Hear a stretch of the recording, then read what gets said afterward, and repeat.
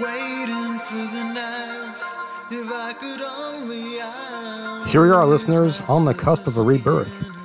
COVID cases are dropping, vaccines are getting out, and depending on where you live, life is kind of sort of getting back to normal. I mean, the Pug just reopened in Washington. I mean, that is awesome.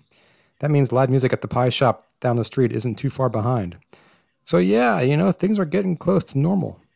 So it's appropriate then that my next guest on 4Songs is going through a bit of a rebirth of his own. Matt Easton, lead singer, songwriter of the California Bay Area-based synth-pop post-punk band, The Jenny Thing, joins me to discuss his band's latest album, American Canyon. American Canyon is the band's first since 1999, which, if you do the math, was more than 20 years ago. Now, after the last year and a half we've all been through, 20 years ago may as well have been 2 centuries ago. Not only has the music industry been completely turned on its head, but so has our world. Although most of American Canyon was written pre-pandemic, in many ways, it is the perfect response to everything we've been through the last few years. The album focuses on war, devastation, but most importantly, it leaves us with a hopeful image. Despite all we've been through, despite every shattered norm, hope will always win in the end. But before we get there, a bit of history. The Jenny Thing first came to be in 1991, when Matt joined forces with his college buddies, guitarist Sham Rao and drummer Mike Phillips. The band's first official release, Me, in 1993, became the best-selling indie record at an area record store. From there, the band started selling out clubs in the Berkeley area before becoming regulars on the West Coast college tour circuit. The band came close to making it big, but called it quits in 1999 with their last album called Nowhere Near You, which was considered their swan song. Musically, The Jenny Thing was ahead of its time, somehow mixing 80s sounds like synth, driving bass, and lush orchestration with the sparse textural feel of 90s legends like Nine Inch Nails and Radiohead. Perhaps the masses weren't ready for that blend in the 90s, but today, I think we can handle it. You'll hear a bit of Erasure, Public Image Limited, New Order, Nine Inch Nails, Depeche Mode, sometimes all in the same song. I spoke with Matt via Zoom from his California home. We talked about 4 songs from American Canyon: Paper Angel, American Canyon, Lightfield, and Waiting for the Knife. We talked about how the songs came to be, how they were recorded during the pandemic, and just how important space and texture are to music. And just a quick side note, when we recorded this interview, American Canyon was slated for a mid-May 2021 release. It turns out that it got pushed back by a few weeks after we spoke, so don't get confused if you hear me talking about May 2021 a few times. Anyway, my name is Rob Thormeyer, and please welcome Matt Easton of The Jenny Thing to 4Songs. Hey, Matt, thanks for joining me for 4Songs. Great to have you on. Thanks, Rob. Nice to meet you and get to see you here. Yeah, cool. So the first question I've been asking everyone, so I started this podcast almost exactly a year ago. And during the pandemic was just getting started, and I've always been a big fan of songwriting and songwriters. But this first question is, how have you been doing the last year and few months now? Yeah, doing okay. I feel like for me and my family, it's been, of course, I think mentally draining and a lot of change. And of course, now we have great signs of hope. And I think also another time of change that we'll go through again. So yeah, I mean, stressful, and also we've been fortunate. So, life's pretty good. And yeah, how about you? How have you done? Yeah, I think much the same. It's we're vaccinated, and hopefully we can start seeing people and going to shows again, and hopefully you all can get out on the road. Yeah. Has this affected your writing? I mean, that's one of the questions I was curious about, what not being able to actually have a normal existence. I mean, I figure much of the American Canyon was probably written pre-pandemic, but yeah, the way the album worked as far as, building the album, the most active work on it was in 2018 and in 2020. So that did run into COVID. So I cut most of the final vocals during COVID and wrote one complete song. Waiting for the Knife was written completely in October 2020. Overall, the drive to make the album, I think, only felt stronger with COVID. And I think it is because, we don't think people are paying attention to us so much as we want to make something for anybody and everybody. So I think just the idea of making the thing and putting it out there was just increasingly attractive during COVID. Well, let's get to the music. So American Canyon, which is coming, will have come out by the time this interview comes out. So the name of the album, I love it. And I think it fits so well. It does, there is such a textural feel to a lot of these songs. And we'll be talking about 4 in particular: Paper Angel, American Canyon, Light Field, and Waiting for the Knife. And, you know, the name, you were talking earlier about how it kind of came together. You were settling on different names. I mean, was there a certain, how did you set that tone for the album as a whole? Because you were talking earlier about how the recording was done mainly in 2018 and finished up this past year. And it must have been difficult the last several months of that, trying to set a tone in quarantine, but how did that all come together for you? Yeah, well, it was the song American Canyon itself that, and it was probably written in the middle of the chronology of how we wrote the record. There are 1 or 2 songs that either, you know, Sham and I collaborated on many years ago. That would be Paper Angel. We'll get to that. And then there were things that were written as recently as Knife, which was in October 2020. And then, you know, everything in between. But it was American Canyon, probably in that 2018 time frame, where we sort of looked at each other and thought, all right, this has like an attitude and a spirit to it, and even like a meaning to it that feels mysterious, and the track is working. I mean, we got something that sounded kind of 90% like that in about half an hour one afternoon. Wow. And actually on that day, Sham had driven down through American Canyon, which is a real place. There's not much there, but there's a place called American Canyon. And he was just going, what's up with that place? That name is just kind of knocking me out, you know? And that same day we wrote that. It's not about that place. It's just a nice title. So when we hit that song, it was like everything that we'd worked on so far needed to be elevated. From that, we began to derive in my mind a kind of a like, I want to say it's a real place, but it's a fictional place, but a fictional place where a story could kind of track through and there could be pivot points. But I also sort of gave myself this rule that none of the songs would explain the story, that you would just get the emotional pivot points, not sort of arc, plot. I'm not going to talk about the characters. I'm not going to talk about, you know, what happened, but I am going to talk about how I feel playing the parts in a way. Okay. And so it's sort of like we left it as this sort of linked vignettes when the emotions are in the songs and they are related by this place, but the explanation isn't necessary. Like I'm very clear on the fact that when you're writing pop music, and I love pop music, I don't want to get out of pop music. I like to be true to the, like, you know, you have 4 minutes, you have 5 minutes on a good day, and you can't rely on a bunch of notes about like, here's what it's about. And you've got to listen to it with this other song for it to make sense. It's like, no, you can't live that way as a songwriter. Everything has to stand alone in my mind. So, yeah, but that's what the album, maybe the texture that you're talking about, at least lyrically, comes from that. And then I would say sonically, it's kind of a limited album. I feel like it's and that isn't to say it doesn't have energy or that it doesn't sound good. It's to say that the palette is somewhat set. And then I tried to get diversity in the lyrics and the images and in the different energies of the vocal interpretation, rather than kind of going like, okay, wipe the slate clean, you get all new instruments on this song and all new instruments on the next. The instrumentation is a little bit narrow, and I you know, by design. Let's start with Paper Angel, and that's. I feel like I'm taking a test, Rob. Yeah, this is cool. Cool. Yeah, so I mean, how did this one come together? I mean, to me, this has a real New Order vibe to it. You mentioned earlier about them, but again, it's not like a derivative. It's just derivative of it. Like I think every to me, all music is derivative of something, and so.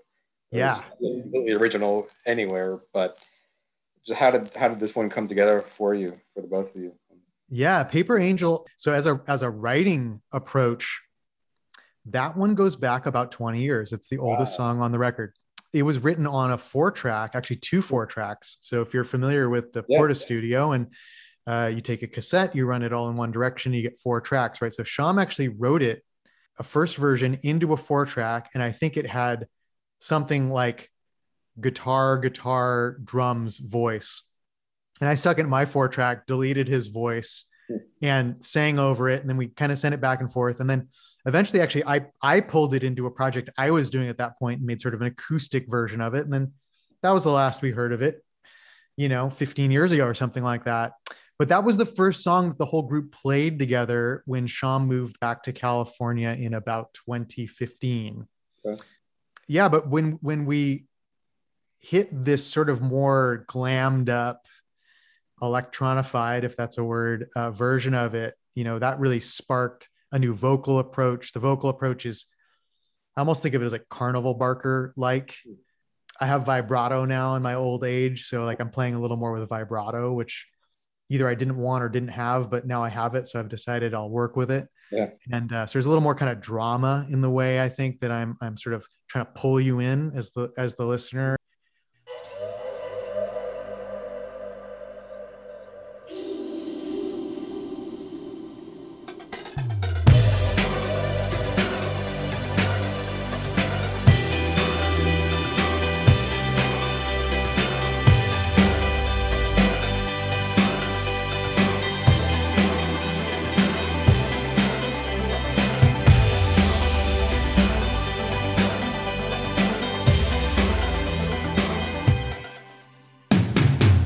I feel you now. You're a part of me. And I wished you well, in all honesty. Don't fail me now. Every death you cheat. I hear the wishing well. But in the album, there is actually kind of a character, Paper Angel, and in the name there's the meaning of something very powerful that might not be real, something very powerful that might be, or I should say, something good or benevolent that's weak. Every day was a blaze, they all burned together. Glory forever, winter sun, lightless, listless towers. All love through,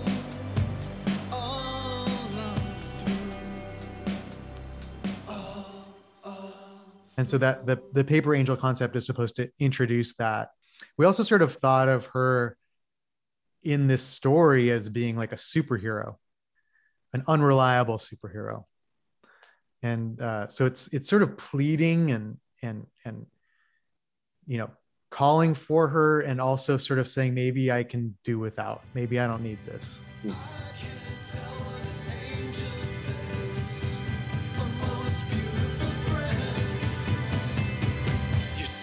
drowning and so strong, crushing, calling for me. All that I want is to bore you to pieces again. Paper angel, paper angel, angel, angel, paper angel.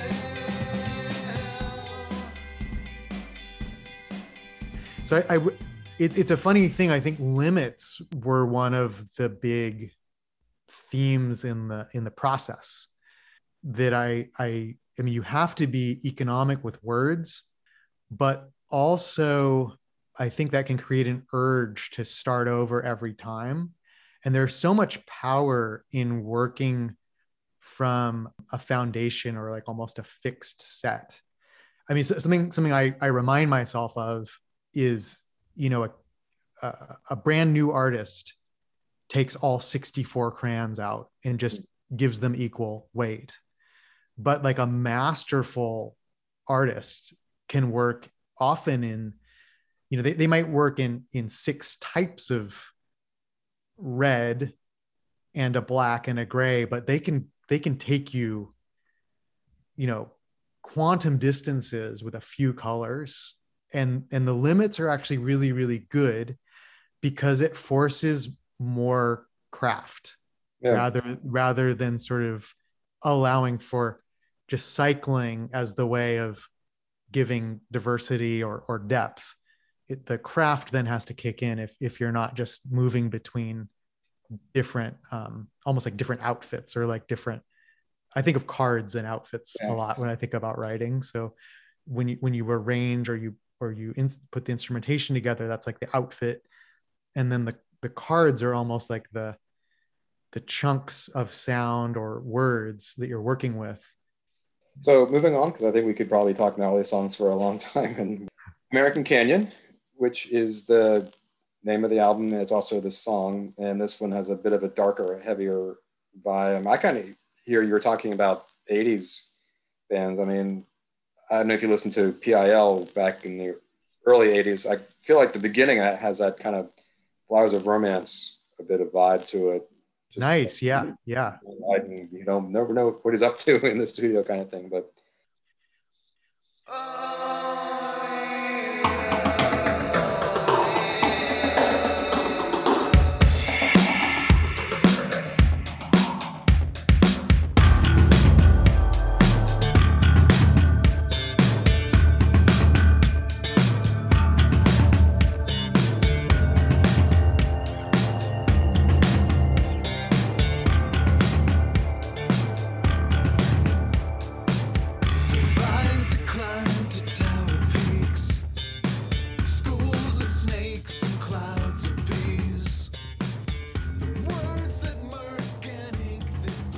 but then it does kind of feel like it gets a bit more modern in the chorus and some of the more like Trent Reznor-ish type of stuff from the 90s. So that's a lot.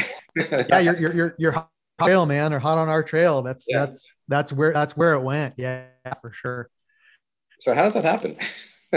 Yeah, that was the song that just emerged kind of all at once. It really was, sitting down with the sort of the set of lyrics from All in My Head, some that didn't make the cut, but we wrote that in about 30 minutes. I mean, it just popped like right out, and it sounded like that. We wrote that very modal, almost kind of a blues droney chord. It's sort of almost stuck in a chord. It just sort of keeps cycling on that chord. And we had not the bass pops, but we had that bass rumble. And then we had the two sections of me singing, the one where I'm a little bit more droney, talky.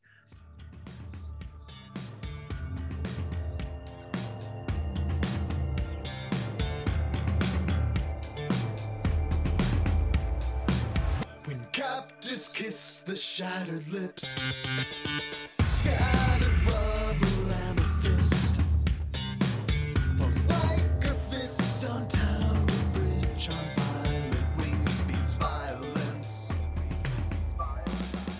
and then the one where I'm really just emoting, it's sort of explosive and defiant. I mean, I think that for me, the touchstone for that song is, I mean, I'm often sort of into these literary devices or these sort of mythical or even mythological things, right? So like Pyrrhic victory, right, is an important concept, right, in well, I don't know, culture or what should we say, culture, literature. Mm-hmm. And I almost think of it as the opposite. So it's as though you're being defeated, and it cleanses you, or it burns off, leaving behind some heightened state.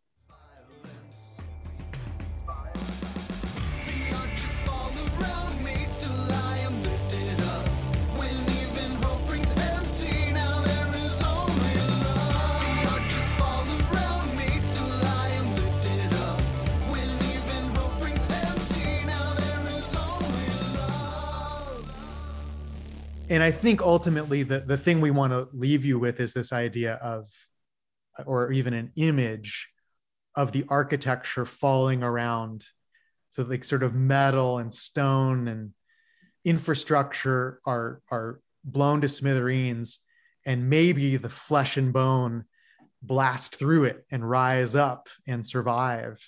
And so it is, you know, somehow it's both about being intoxicated by violence and studying the psychology or the collective psychology of war, and it's inspirational, right? Yeah. So it's like, you know, can we get those jobs all done in that song? Kinda, you know, they're Yeah. all in there. Black beams twist the heart of yokes. Tongues of steel and eyes of smoke. The frame is bent, the spirit's woke. War's ecstasy, I get the joke. The arches fall around me, still I am lifted up. When even hope rings empty, now there is only love. The arches fall around me, still I am lifted up. When even hope rings empty, now there is only love.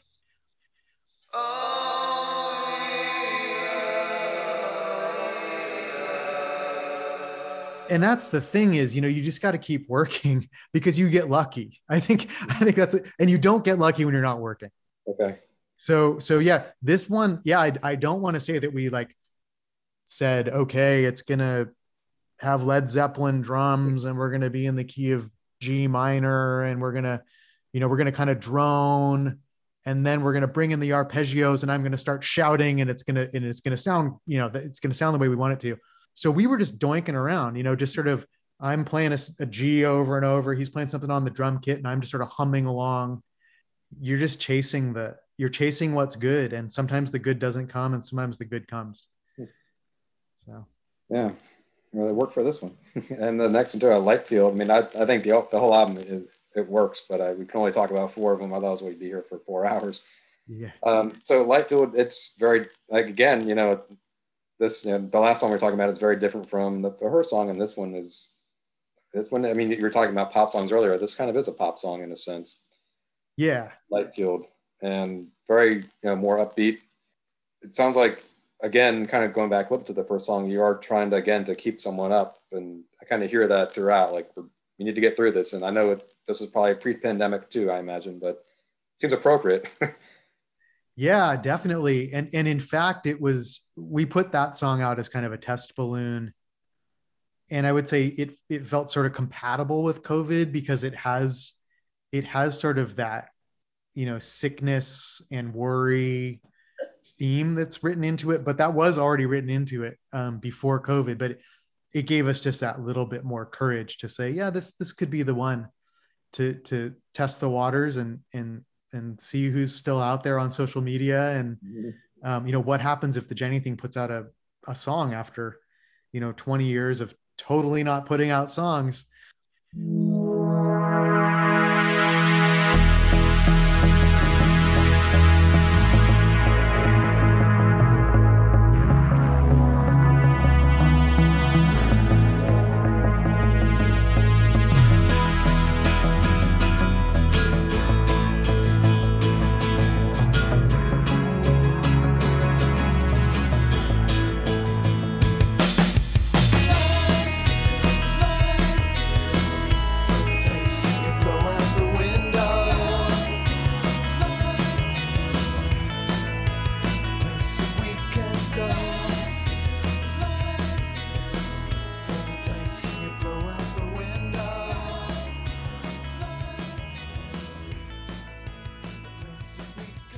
And the other reason we picked that one actually was, besides the fact that it just sort of had come together and we felt like it was a complete standalone statement, that it's very guitar based. It's far more guitar based than anything else on the record. You know, you actually have 2 guitars going at the same time. I think it has the only strumming that you'll ever hear on the record. All the rest of the guitars on the album are kind of purposely very small. They're like kind of miniature sounding.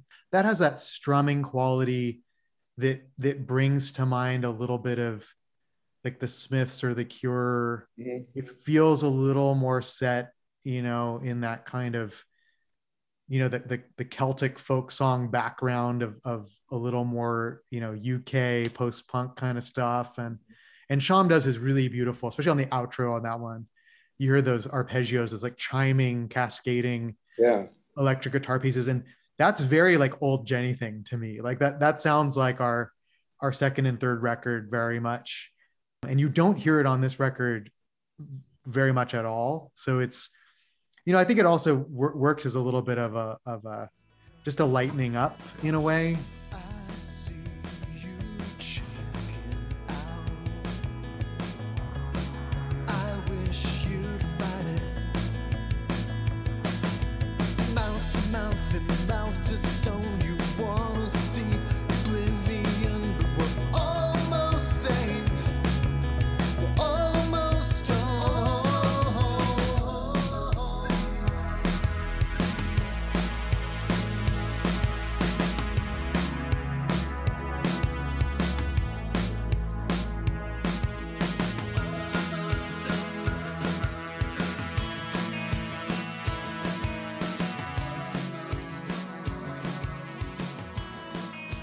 You literally get air from acoustic guitars, both the sound of the tone, but also the sound of the decay of the guitar and the acoustics of the room. And so I think that song has a warmth and a kind of inviting quality to it that's specific on the album.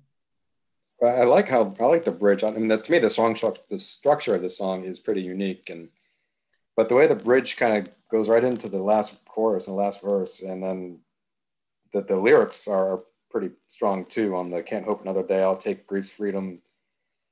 You're kind of setting us up for a better future, I feel like, and the way that I can't describe it because I'm not a writer. I tried to be, but I just love how that transitions from that bridge into that last verse. It's just very effortless.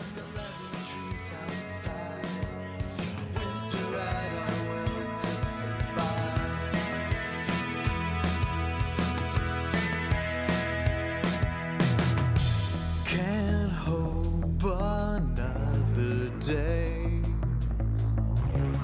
I'll take grief's freedom. Brass to gold and gold to bone. Pneumonia in the winter sun. I stare into the light of my own eyes. Darkest when I walk through the shadows. Yeah. A couple of things about that. I think that writing the bridge, which we did last, was kind of critical to make the whole thing glue together. And the thing about that, I'm also like singing in harmony with myself in this kind of old fashioned way. I sort of feel like, in that bridge, there's this point where it says the lemon trees outside, sterile winter at our will to survive. And it's supposed to actually be nature is writing a haiku about humanity and almost looking down on us, or looking down on us lovingly, but down. So the idea that the trees are actually memorializing us and observing us and writing about us. So it was sort of this like writing about fictional trees writing about us. And so when I say I'll take grief's freedom, it's like I just want closure. I just want certainty. Yeah. Even if it's the worst case scenario. Yeah. And that's freedom. It's a different kind of freedom. Yeah. So last song, I do appreciate your time tonight, Matt. This is the song "Waiting for the Knife," which you said was the one that was written post or during the pandemic. So I'm always fascinated by how the last year change affected people's writing style and even the ability to write together. Right. So, and this one has a very, again, an atmospheric tone, which is very much a hallmark of, I think, this album in particular. But just how did you do that in this particular setting that we're all in and getting ready to get out of, but just still kind of trudging along? Yeah. I mean, I would say from the way it was made was very pandemic-y in that it's probably 95% me playing on it, but also with a lot of drawing on the other sounds on the other 7 songs very purposely. So for instance, I don't play a lot of guitar on the record, but I am playing the same guitar through the same core setup that Sham is playing on a lot of the record. And then I'm also using a lot of my favorite instruments, almost like my guilty pleasure instruments. So you hear like a weird omnichord, which is this harp, like sort of this like synth harp thing that you actually stroke, has like a little metal plate, and it brings in this sort of ringing, chiming sound. Very good for making a song that's again about an angel. This song's another song about an angel.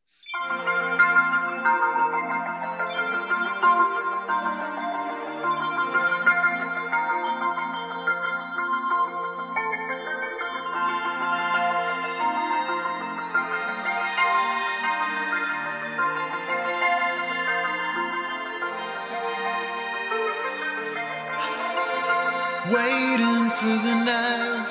If I could only, I will lose my silver skin of water. Make it through the night, and I will take the knife and pour my silver skin of water.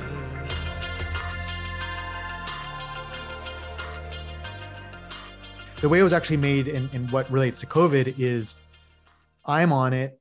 Sham's coaching me from a distance in terms of, edit this. At one point he said, this is going to be a Peter Gabriel song, so you don't get to use any rolling toms, no rolling tom fills. And so we deleted the rolling tom fills, and that was a good call. So that was Sham producing distance wise. And then I had Mike come over and we sat in the backyard, and I played him the demo, and we made some notes about what kind of parts we needed on the drums. And then we went downstairs and we're masked and opened the windows, close mic'd all the drums. And he gave me about probably 15 minutes of drumming, and he got up and left. And I just took what I needed from that. And he's in there in little ways throughout, but especially you hear this nice airy, open, woody side stick on the highest heights of the song. It's kind of, and it gives it sort of that lift.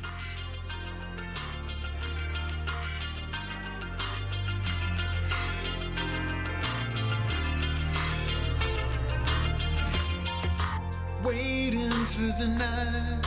If I could only, I would give away the breath of angels. Just make it through the night, and I will take the knife and leave behind the wings of angels.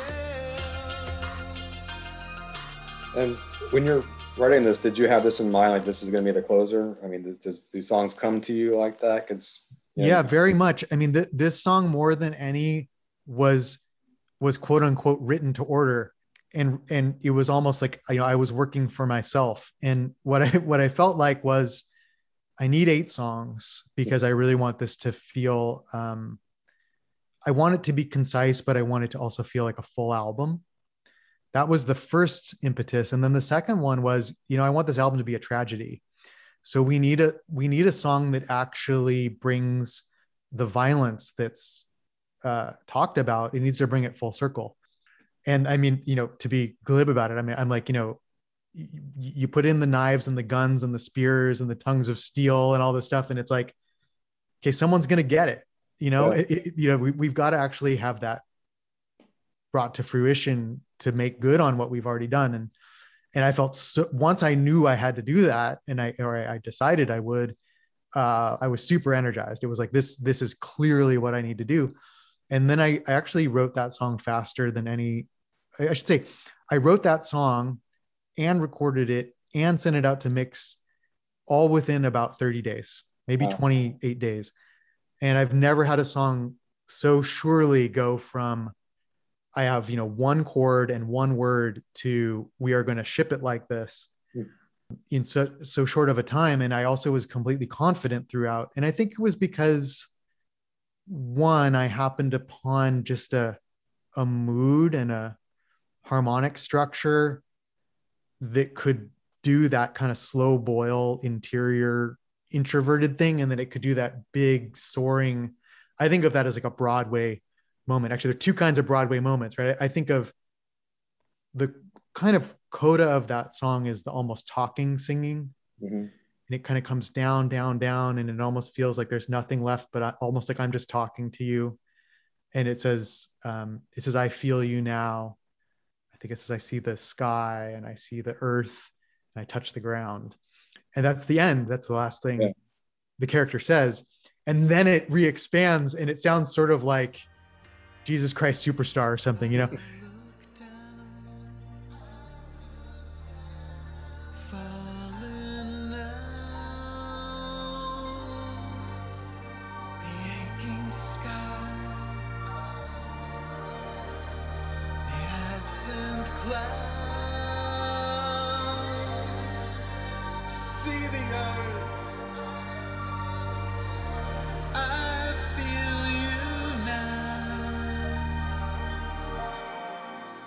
Done it now.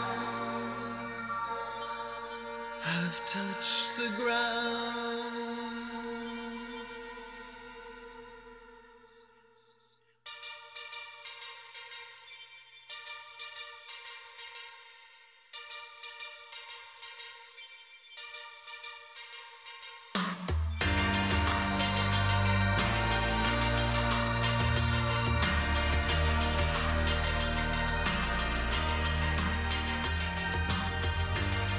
It sort of has this really victorious feeling, even though it's got this like sort of punch out at the end, right? It's like, I'm gone.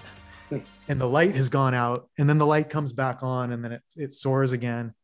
And I think those arcs are supposed to resonate very much with the American Canyon song and album, that it's got this like defeat and triumph are not opposites. Yeah. You know, and so that song gets that done. I think I just had so much work had already been done to build the foundation that it sort of felt easy. Strangely, I don't know if I could do it again. Yeah. I'll just say that it felt lucky, and the sensation was sort of easy on Waiting for the Knife. Well, I want to thank you so much for your time. It's tonight for me, but this afternoon for you, Matt. As we are wrapping up, things are looking better. What expectations do you have for the summer and for the near future for getting out a little bit? Yeah. I mean, full of everything. I mean, I'd just like to go to the movies or something like that at this point. That's going to be like a big thrill, you know? But we're actually working on doing a two-man style of performance that's very electronic based. For instance, like Sham's got a lot of him playing guitar put into a computer and then perform back out with a pad. So we're doing weird stuff like that. I'm still playing a real piano when we do that. And we're working on making that dual compatible. That is, that we could do it in a room with you, but that we could also live stream it to you. Other than that, I mean, yeah, it's like kind of climbing out of our underground holes and, you know, seeing what's out there again. And yeah. And so what's the best way for folks to find out about you, keep up with you on social media, and find your music online? Yeah, definitely. Yeah, we're active on Facebook and Instagram, and YouTube has some nice stuff. We actually have a really cool video for American Canyon that's going to come out right before the album comes out. Would love for people to check that out. It's really dramatic and I think inspiring. And then thejennything.com is our home online, and we hope you'll visit us there and check things out. All right, cool. Well, thanks again for your time tonight, Matt. I greatly appreciate it. Rob, really appreciate it. Thank you. It was great to meet you and to get to hang out. So big thanks to Matt Easton of The Jenny Thing for joining me here for 4 songs. Check them out, thejennything.com, or you can find them on social media. Just do a search for Jenny Thing and you'll find them where you can. I got another interview coming up in a few weeks. It's going to be fantastic, one of those bucket list things. And after that, I don't know what to tell you. So it's going to be a little bit as I kind of rethink how this whole thing works. So anyway, hope you all are enjoying your summer, and stay tuned for more. Talk to you later.